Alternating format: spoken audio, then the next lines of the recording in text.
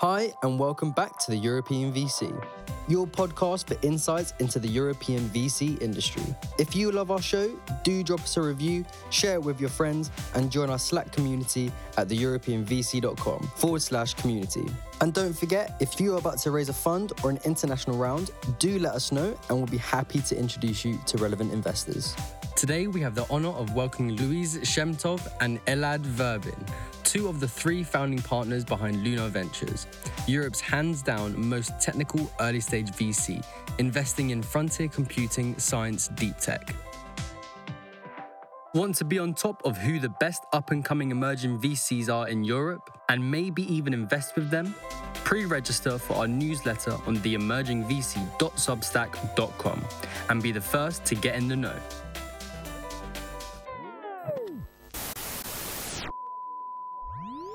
Luis, Elad, welcome to the European VC. It's super cool to have you. It's not often that we have two guests. And so maybe let's start off by letting you guys introduce yourselves, who you are, what you're about, so our listeners can get to know you a bit. Thank you for having us. So I'm Elad, and this is Luis, and we are two founding partners in Lunar Ventures.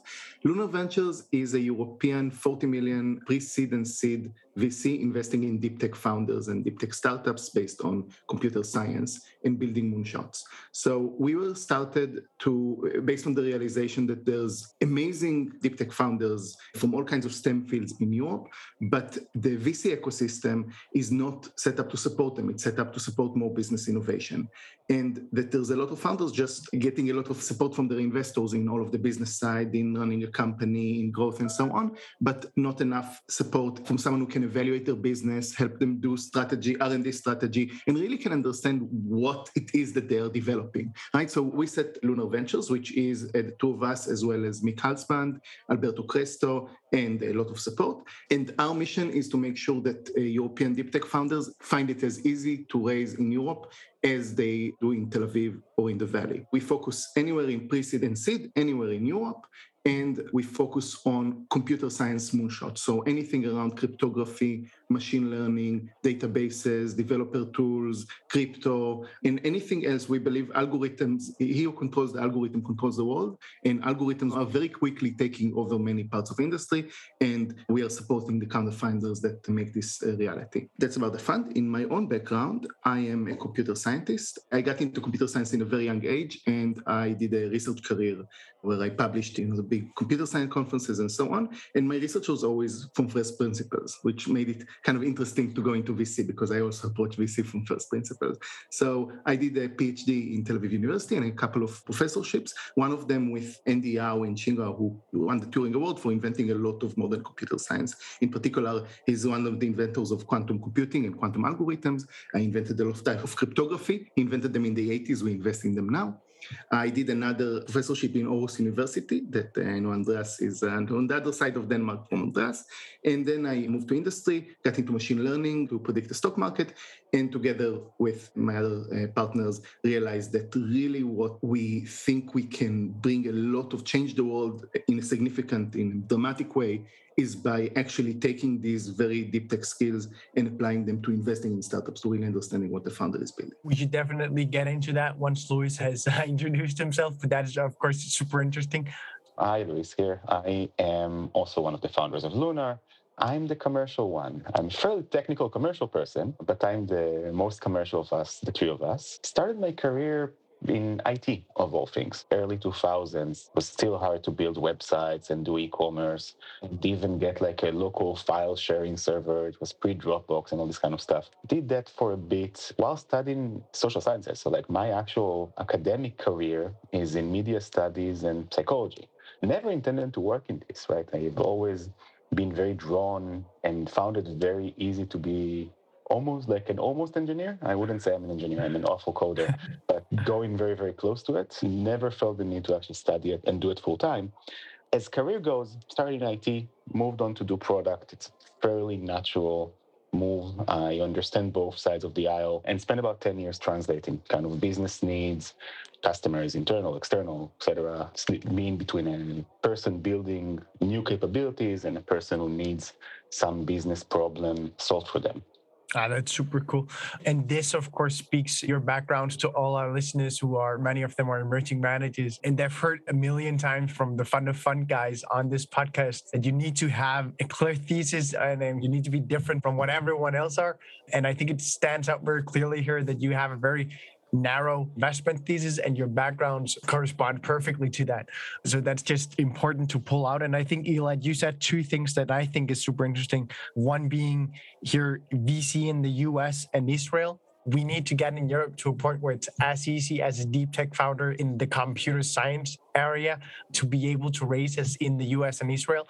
Could you maybe speak a bit more to how far we are from that mission and what steps we need to take as an industry? Maybe just on the previous point, we were set up inspired by founders who needed help, who needed investors who understand what they're doing. So actually, we never said we want to start a VC. And now, in fact, we were in the Berlin deep tech ecosystem and we saw what problems founders have. And we were like, oh, there's a huge opportunity here. Clearly, their needs are unmet. What should we do? And we spent like 6 months or a year studying what the solution space is. Is it an incubator? Is it an accelerator? Is it an EF type program? Is it a VC? Pivoted and we talked to people who are doing incubators and they taught us, no, what you want is not an incubator because of reasons that I can expand on. So we had the client problem way before we knew what we were doing about it. And through a process of market research, we realized that what we should do is start a VC to exploit that opportunity on the one hand, right, a huge venture opportunity, and to help solve this problem on the other hand. Luis was kind of leading that iteration process. And yeah, like very often with founders reluctant into doing this, it's like you bump into a problem in the world and you keep being frustrated it's not solved. And then you start asking yourself, okay, how do I solve this? Oh shit, I have to start a company. That's a problem. What are the steps we need to take in Europe to get VC for deep tech founders to the same level as we are in US and Israel? Yeah, there's something a bit disingenuous about this. Europe as advanced as the US or Israel, because it is at least a couple startup generations behind, right? The way that VC ecosystems work is that the exited founders become angel investors and push the entire market up sophistication levels, and this iterates and creates a virtuous cycle because it's like technology. The things that were difficult to you 3 cycles ago are easy to you today because there's institutional knowledge. So it's a bit disingenuous. It will take time, and we see it even inside of Europe. There's no one Europe, right? The UK is way more sophisticated than most of Western Europe, and Western Europe is super sophisticated compared to CEE and Iberia. And when you talk to Iberian founders, they're like, oh, we need to get British angel investors because on the one hand, they will invest in Iberia, but on the other hand, they know how things are done. They will bring this institutional knowledge. So one thing is just churning through the generations and doing them quickly. And another is keeping the founders here rather than having them move to the US, right? Because when the founders of Colibra, just for one example, are in the US rather than here, they are less supportive. I mean, some of them are here, but they are less supportive of the startup ecosystem here. Or maybe a better example even is Magic Pony. I mean, all of that knowledge is in the US and would like to come here, but there's all kinds of institutions. Once you're already there, you're part of the Silicon Valley ecosystem, it's very tempting to stay and so on. So one of the things is to attract those, to build a welcoming enough system that attracts those people back and to make sure to iterate on startup generations locally. There's this saying, science advances one funeral at a time. Which is saying the old physicists have their own models of thinking about the world. In chemistry and biology, it's even worse. So you won't advance with the old guard no matter what. I know it's a bit of a morbid metaphor, but I think it's kind of true for VC.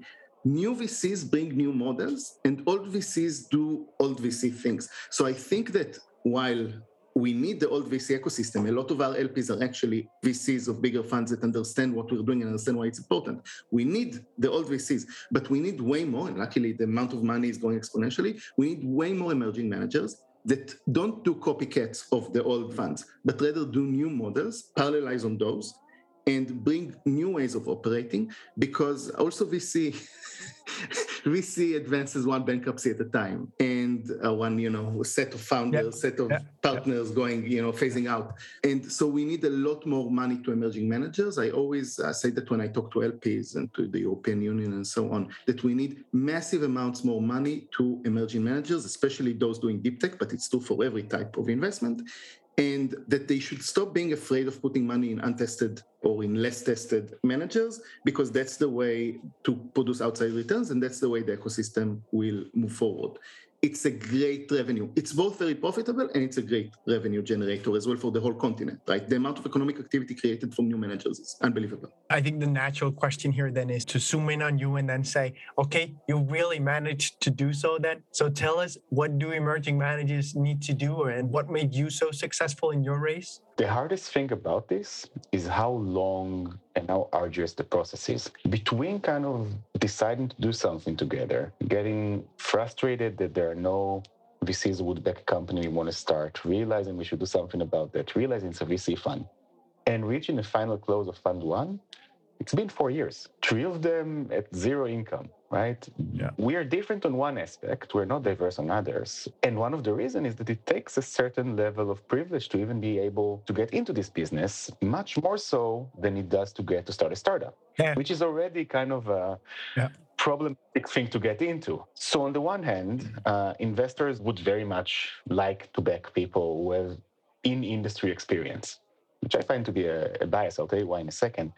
But that means that you had to have been able to get into an existing VC fund, learn the practice from them, learn the biases from them, and then 5 years later, you might be able to convince a few investors to let you try. Now, why is this a bias? The one thing that's not missing in an industry, any industry, are the people who come from this industry.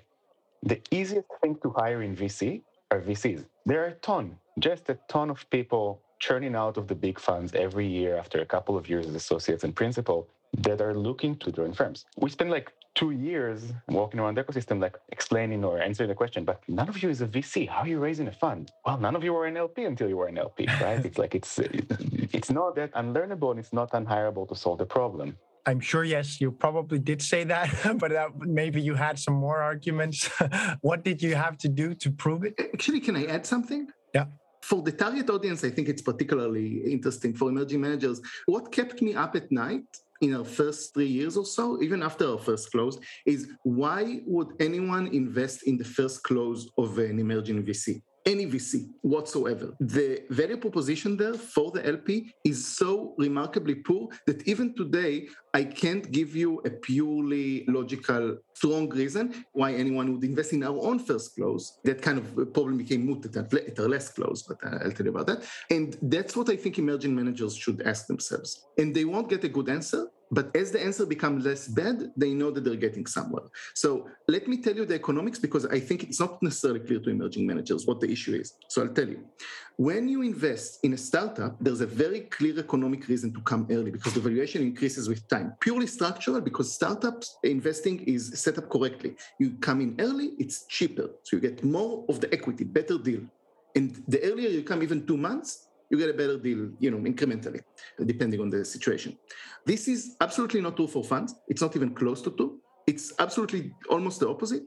When you come in a first close of a fund, you get worse deal, meaning it's more risky than when you come to the last close of the same fund. And the reason is that the dollar that comes in the first year is the same as the dollar that comes in the last year. They're all mixed together and they don't have identity. So they're all fungible, but you put it in early so you don't get that much compensatory interest and so on. So your money is doing less work for you and you took in more risk.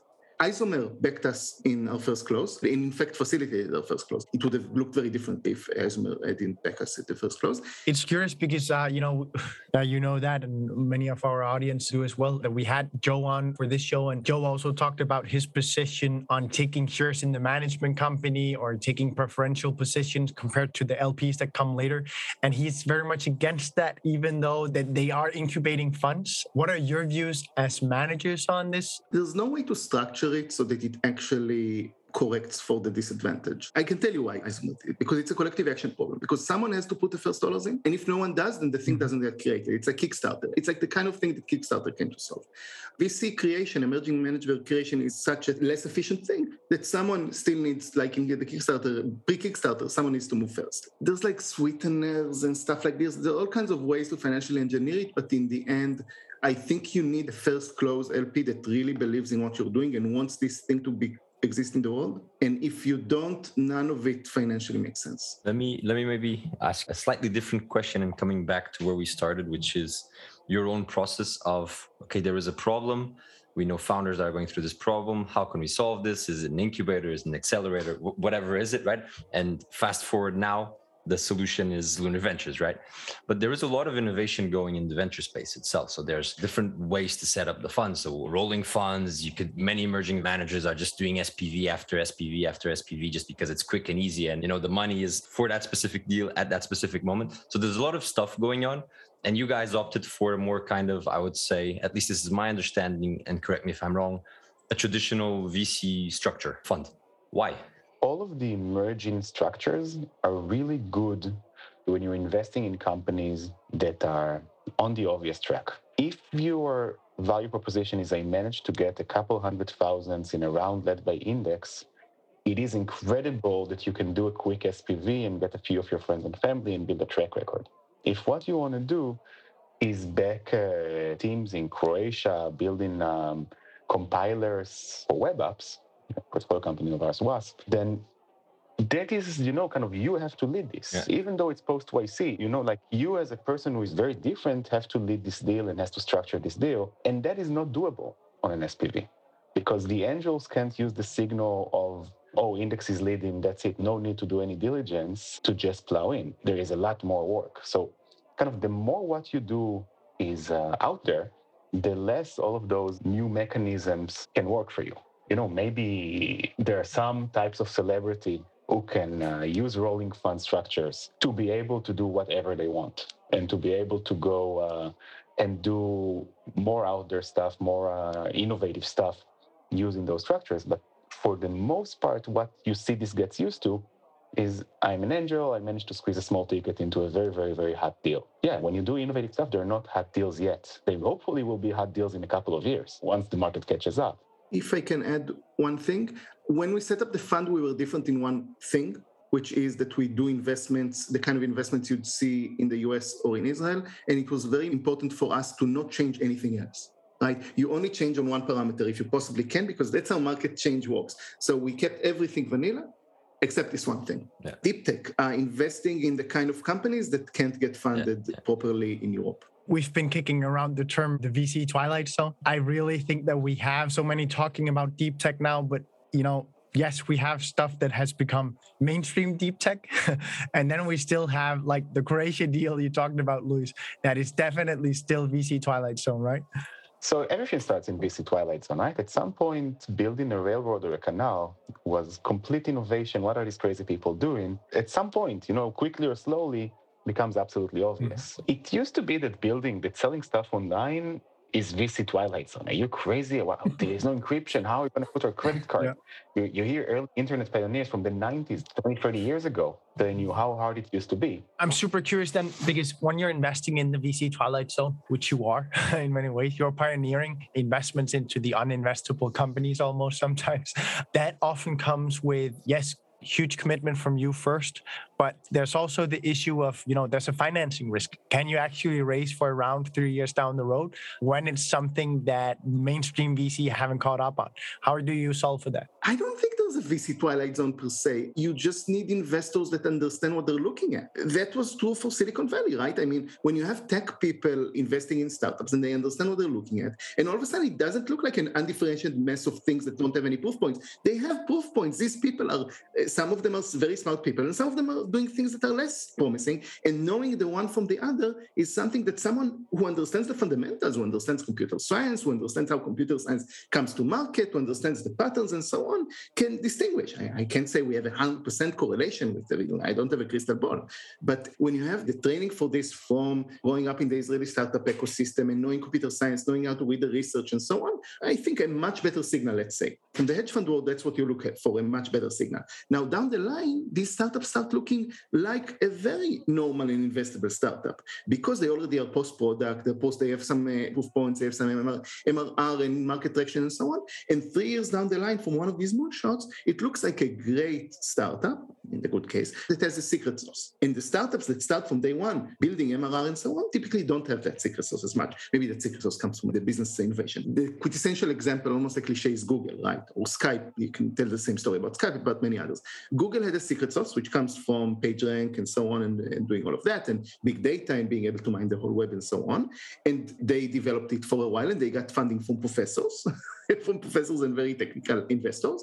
And 2 years down the line, it's a search engine with secret sauce that beats Yahoo, no problem. I remember the first time I used Google, it's magic. Oh, by the way, when you do biotech investors are set up to understand the white papers and to read it and to understand what's going on in the means of operation of the drug and so on in the earliest stages. And 3 years down the line, it looks like a pharma project that's going for FDA. And by that point, the normal pharma investors know how to do this. So you just need expertise at the earliest levels in order to understand what you're seeing. It's like the matrix, right? It looks like an undifferentiated mess unless you know how to read the matrix, and then it looks like a complete, clear picture of the world. You still need to fight Agent Smith, but you see them. And funding markets tend to evolve. So you have kind of the subsets of VC, cybersecurity VC, bio VC, software VC, SaaS VC, and all of them start out with something early stage, a bit out there in the twilight zone, quote unquote. And eventually, as these companies mature and become kind of something everybody wants to hire, obviously being a Series A firm that only does software is not crazy anymore, because they start existing because the deal flow exists. So when we do this stuff in Europe, one of the assumptions kind of coming into this was that by the time our companies mature into a Series A, there'll be firms in the market that will mature, that will show up with them. So we were basing that assumption on cases where founders were able to raise internationally from the get-go, were able to start these companies in Europe. And the assumption was that by the time our companies mature, Sequoia will have a local office, and Lightspeed will have a local office, and Bessemer will have a local office. All of them just announced in the last 6 months, right? So that prediction turned out to be true. And immediately after them, a bunch of locals will start building firms to compete with them on that deal flow.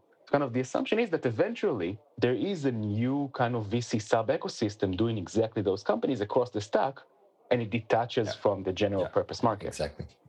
Just like bio, where across the stack, people understand bio. From the pre-seed all the way to the IPO, everybody understands bio. I just want to kick in here that it is hugely cool to hear you guys speak, both incredibly informed on the tech side and on the startup side of things, the company creation, but you are as well versed in your sector within the VC world.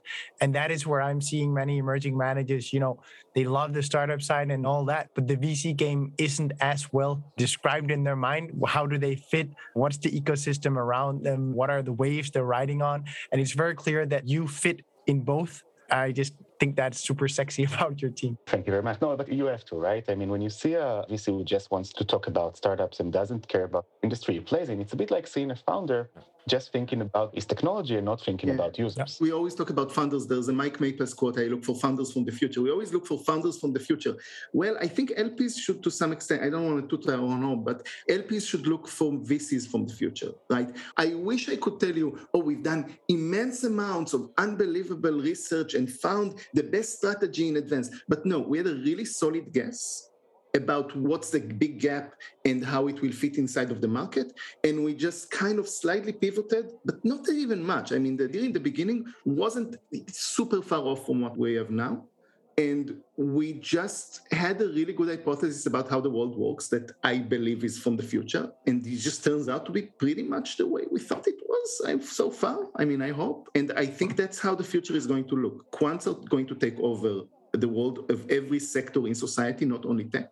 Algorithms are going to take over the world, and the type of deep tech computer science is going to just strengthen and strengthen. I'm playing into a field where I know the fundamentals are so good that I could index over it, and it would be amazing. I mean, I want to do much better than index because I need to help the founders build that companies. I want to do super better than index and build the scene that I am investing into and believe in the building that we are building is as we're building it. But the reality is the fundamentals are phenomenal in computer science investing. And, it's playing on easy mode. Very hard still, like everything. But compared to other sectors, I think it's playing on easy mode. I want to ask here a multi-part question just to let you also expand on it. We've been tiptoeing around, the term deep tech a lot. And you guys have a unique view of what is deep tech and what is missing in deep tech in Europe. And that informs a lot the way you guys operate. I'd love for you to share that with our listeners as well. But then maybe use that kind of intro, that context, that setting up to also expanding on your view of how to do investing in deep tech and how that informs some core decisions. For example, why a 40 million fund? Why not bigger? Why not smaller? And what I'm thinking is, for example, some investors in biotech will say, if you want to do bio at seed stage, you need this amount of gunpowder. And so a fund of less than X makes no freaking sense. Right? So I would love to have your take on these two topics, the industry as a whole, what is missing, what is needed, and then how that informed also your kind of investment strategy. That's a 20-minute question.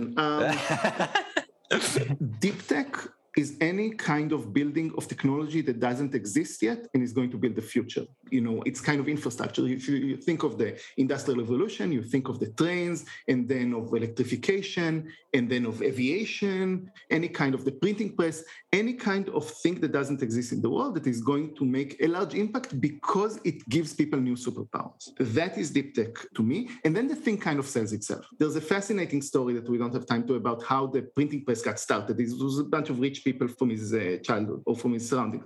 But once the thing gets started and, gets up to speed, it sells itself very well. So you need less sales and so on because you're really changing the market. That's deep tech. We specifically focus on software deep tech, and this is going to be important when we talk about how much resources it needs for the fund. So we focus on algorithms, and algorithms are very cheap because all you need is salaries, right? Computers are easy, deployment is easy. This is not flying cars, and it's not nuclear reactors, and it's not like we never look at. We talk about bits, not atoms. I think it's a lax terminology. They do atoms, not bits often. So we talk about bits, not atoms, both because we are all digital people. Israel is in general a digital superpower, not atoms, but rather bits for historical reasons, but also because that's what we're passionate about, and also it's very cheap to innovate in bits rather than atoms. So that's our expertise mostly.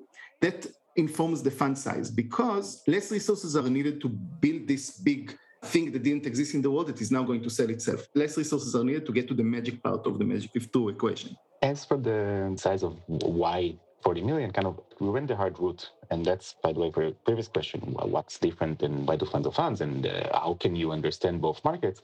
We obsessed over this for a few months, trying to answer the question of what's the right strategy and how to build it, and came back to the obvious answer. So I'll start with why it's obvious. When you look at the people who do these type of companies in other markets, these are the fund sizes. Everybody ends up between 30 and 60.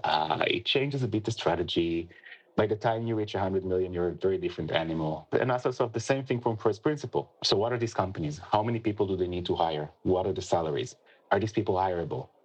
How much do you have to pay them? Et cetera, et cetera, et cetera. How long does it take? Because a bunch of software people, we did the crazy thing and went into building software and built kind of a hacky Monte Carlo simulation of how do startups behave in their early days and ran a bunch of synthetic portfolios on actual market data to actually simulate kind of what should it be and how would this company mature and how does the market look. And it came back with the same answer. It came back with 40 million, right? That's the point in the curve. So the entire VC market kind of, as collective intelligence, have learned that this is the size. But truth is that if you look at the fundamentals, how much do people cost, where do you fly, et cetera, you get exactly to the same point. Now, that is good when you do a very early type of market development where you do the pre-seeds and seeds and et cetera, et cetera. By the time these companies mature, if you want to invest in them after or during product market fit, then you grow to the next stage, 100 to 120. If you want to be able to fight your way into the Series A's, you go out and raise 500 million. And you can run the simulation, but you're going to discover the exact same numbers that you see this fund sizes of Root or Workbench or Lax or Andreessen, and by the stage they play, the fund size. The other thing that affects this kind of is the cost of labor, because most of the expense of those companies is labor, which is why you're kind of seeing a creep up in fund sizes these days, because the cost of labor, especially in tech, has gotten higher. There is more demand than supply, or at least there is more demand than proven supply. There is a ton of supply. Universities are churning out people. And that's the other thing pushing this up, but that's kind of regular tied to inflation. One addition, they often say your fund size is your strategy, but no one explains why. So let me give a quick explanation just for the audience. Think about a typical the smallest startup you'd like to invest in, and then think about what fund size would make this ticket too small to actually focus on properly. So for us, we would want to write 300K into a round of 400 or 500K. I don't want to not be able to do that.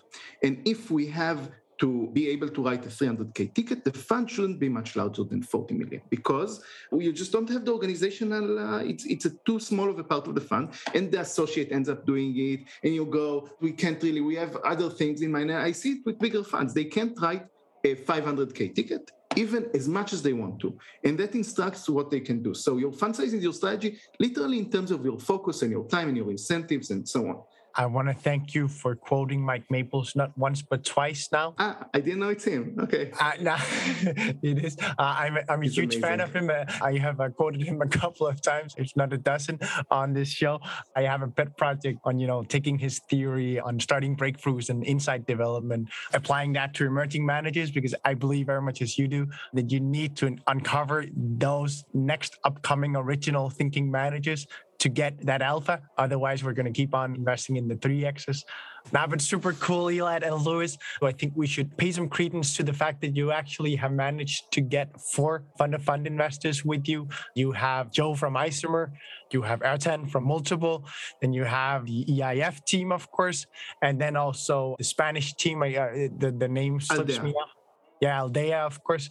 And I think that it would be super interesting to hear just how that LP structure is working out for you and what do you think allowed you to get all of them on there? So in general, it's working great, right? As a founder of a company, you want the smartest VC to be on your board. As a fund founder, you want the most experienced and smartest LPs on your board, or being able to answer your phone when you have a question.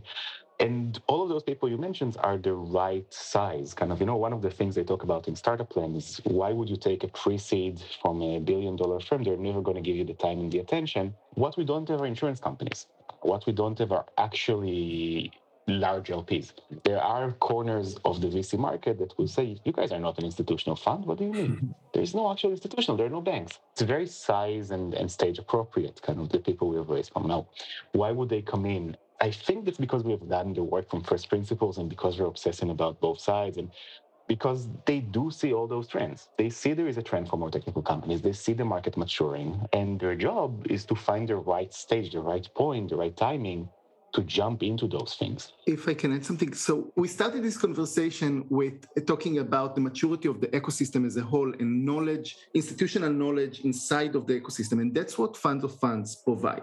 Like a fund of funds job, the people's literally full day job there is to figure out a vision not only for managing their own money, but creating maybe generational, in any case long-term, portfolio of funds for, in the cases of the one we talked about, the continent, like Isomer is a European investor, it kind of supermines the continent, EAF for sure. Part of that job is understanding how the ecosystem should be built and bringing that institutional knowledge, right? So when we sit with any of these 4 investors in our board and talk to them, and all 4 are in our advisory board, they bring the vision of how to do things reproducibly, of how to set up Lunar as part of the wider ecosystem that, as much as we do our research and so on, we don't have the 50,000 feet vision. Just like when I sit on a board of a company, the founders are 100x more experienced about their company than me, but they don't meet 1,000 startups per year. Well, I don't meet 500 VCs to talk to them about their strategy and so on. And to be a productive part of the ecosystem, this is so incredibly important. It's a way a bit to quicken this cycle that we talked about in the beginning, right? And you need exits that come back and become LPs and so on, one level up.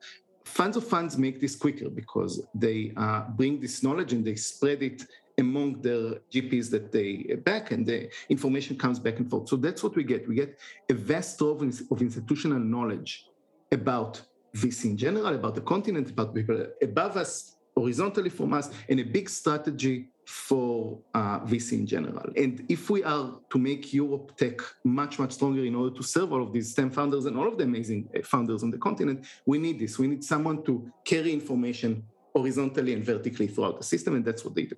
It's like the root system of VC. On that note, it's funny because out of those 4, we're just missing 1 on our show.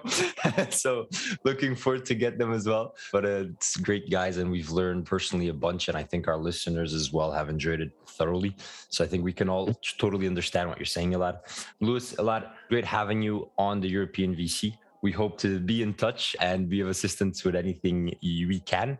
And thank you for your time. It was great. And thank you. And for any founders or any VCs or any founders or anyone that wants to talk to us, our Twitters and emails are very public. I'm Elad at Lunar Ventures and Luis is Luis at Lunar Ventures. And just ping us and we make ourselves very, very accessible on purpose. Thanks, guys. Thanks a million. We will for sure bring you back, guys. This was awesome. Thank you for listening to this week's episode of the European VC, your podcast for insights into the European VC industry. If you love our show, do drop us a review, share it with your friends, and join our Slack community at theeuropeanvc.com/community. And don't forget, if you would like to suggest topics or guests for future episodes, join our community and help make the best pod for everything European VC. And if you're about to raise a fund or an international round, do let us know and we'll be happy to introduce you to relevant investors.